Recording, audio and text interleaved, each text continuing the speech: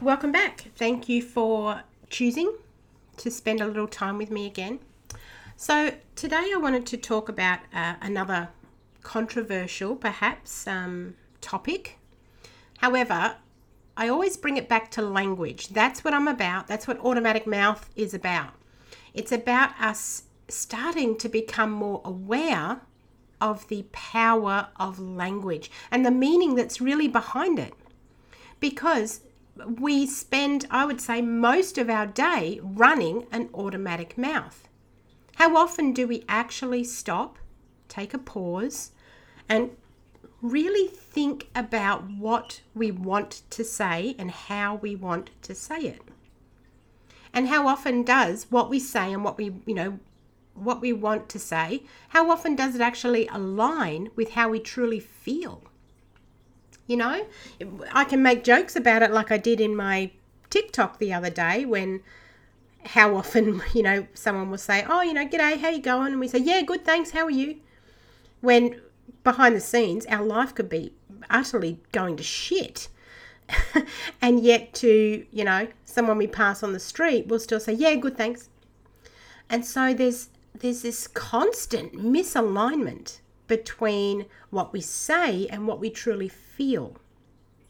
And over time, it really does cause us to become quite incongruent within ourselves and start to not trust ourselves. We either start believing our own bullshit simply to get by, or we, become so easy at lying. Even those little lies. I like to say there's no shades of grey in lying. It's either a lie or it's not. That's okay. If you feel different about that, no problem. That's my own opinion. That's how I feel. That when you really get down to it, something's a lie or it's not a lie. I guess what I want to add to that as well, though, is that let me rephrase that. I also don't believe that there is a truth, like the truth does not exist. There's your truth, there's my truth. There is no the truth, because any truth is through your lens of your perspective, of your upbringing, of your belief system, of your environment, of your memories, isn't it? So yeah, just something interesting to think about, which, that's a whole nother episode, isn't it? Today I wanted to talk about the word abuse or abuse, because it's another word that gets thrown around and it has different connotations to different people and in different contexts, doesn't it? And people can get triggered actually simply from that word. It can be a triggering word because of how much weight can be put into it. And yet, look at how often we'll throw that around if, someone is right up our butt driving on the road and suddenly they get an opportunity to overtake us, and as they drive past us, they flick us the bird and have a big rant and everything. How often do we, once we get out of our car, then we say to someone, oh, I just got abused by this guy on the road. Or I just witnessed, someone abusing the poor checkout girl at the supermarket. We throw that word around to actually mean any time someone says or behaves badly, don't we? In our opinion, badly. And so I would suggest that not only are we all capable of abuse, that we are all, in some instances, abusers. Now, what the difference is the cycle of abuse. Because when you look at the meaning of the word, abuse as a verb means to use something to bad effect or for a bad purpose, to misuse, or to treat with cruelty or violence. especially regularly or repeatedly. And it's also, as a noun, it's the improper use of something. For example, alcohol abuse. And then you can also go into a mistreatment type of meaning, cruel and violent treatment of a person or animal. So abuse itself, it has a theme and yet carries such different weight depending on the context. And so I want you to start thinking about, when you use language, is that the right word? Does that accurately convey what it is you want to say? Now, when I,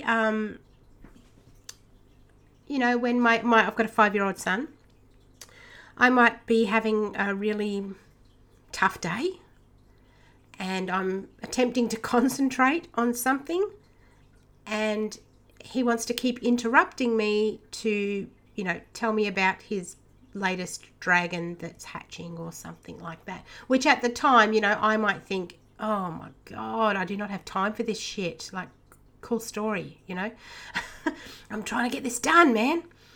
And so I may snap and turn around to him and say, look, Harrison, please, can you just sit down and shut up for 5 minutes, please? Read your book, do your dragons, whatever. I don't care.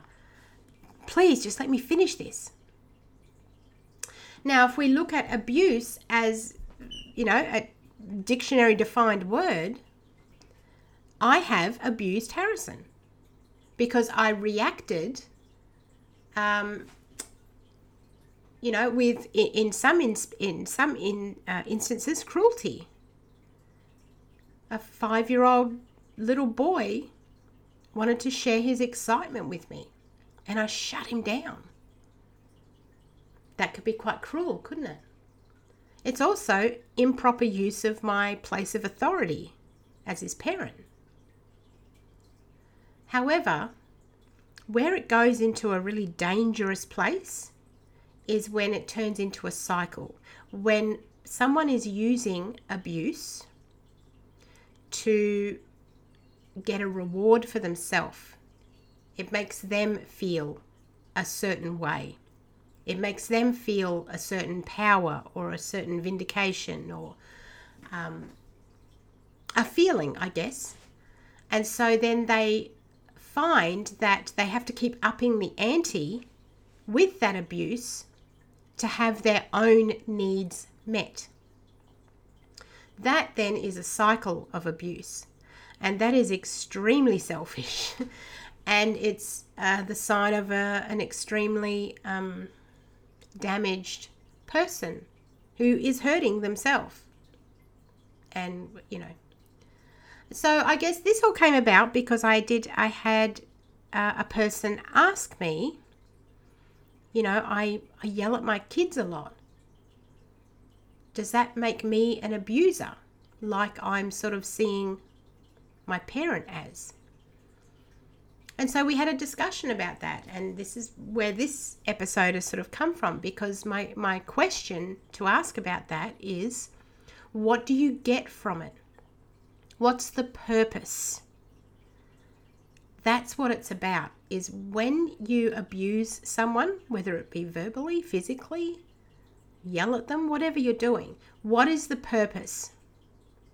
How does it make you feel? Would you do it again?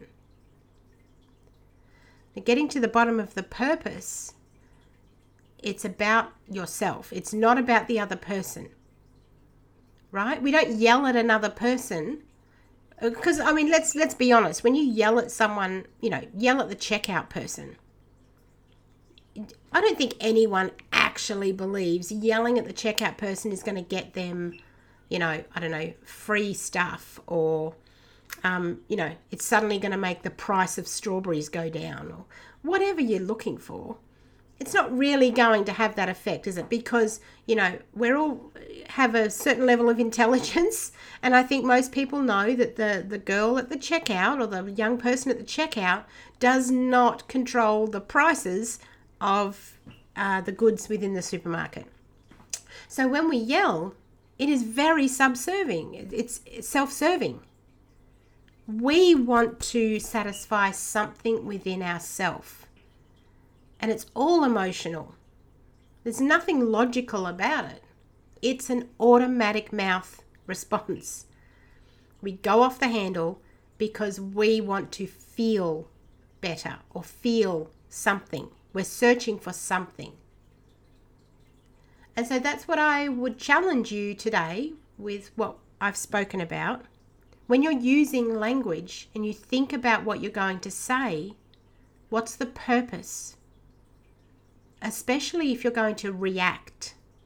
This will give you a bit of time to move from reaction, which is emotional, into response, which is more logical.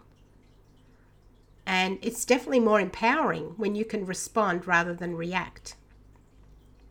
And that comes down to actually giving a shit about the words that you use.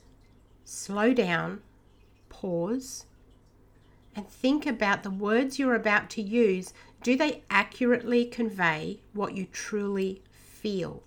And what is the purpose for saying them? Will it get you what you want? And that's after you've been honest about what you truly want and the reason you want it. There's so much more we could go into with this. However, I don't want to ramble on for too long because those who know me know I can do that quite easily. So I trust this was interesting to listen to, and I look forward to catching up with you guys again soon. Take care.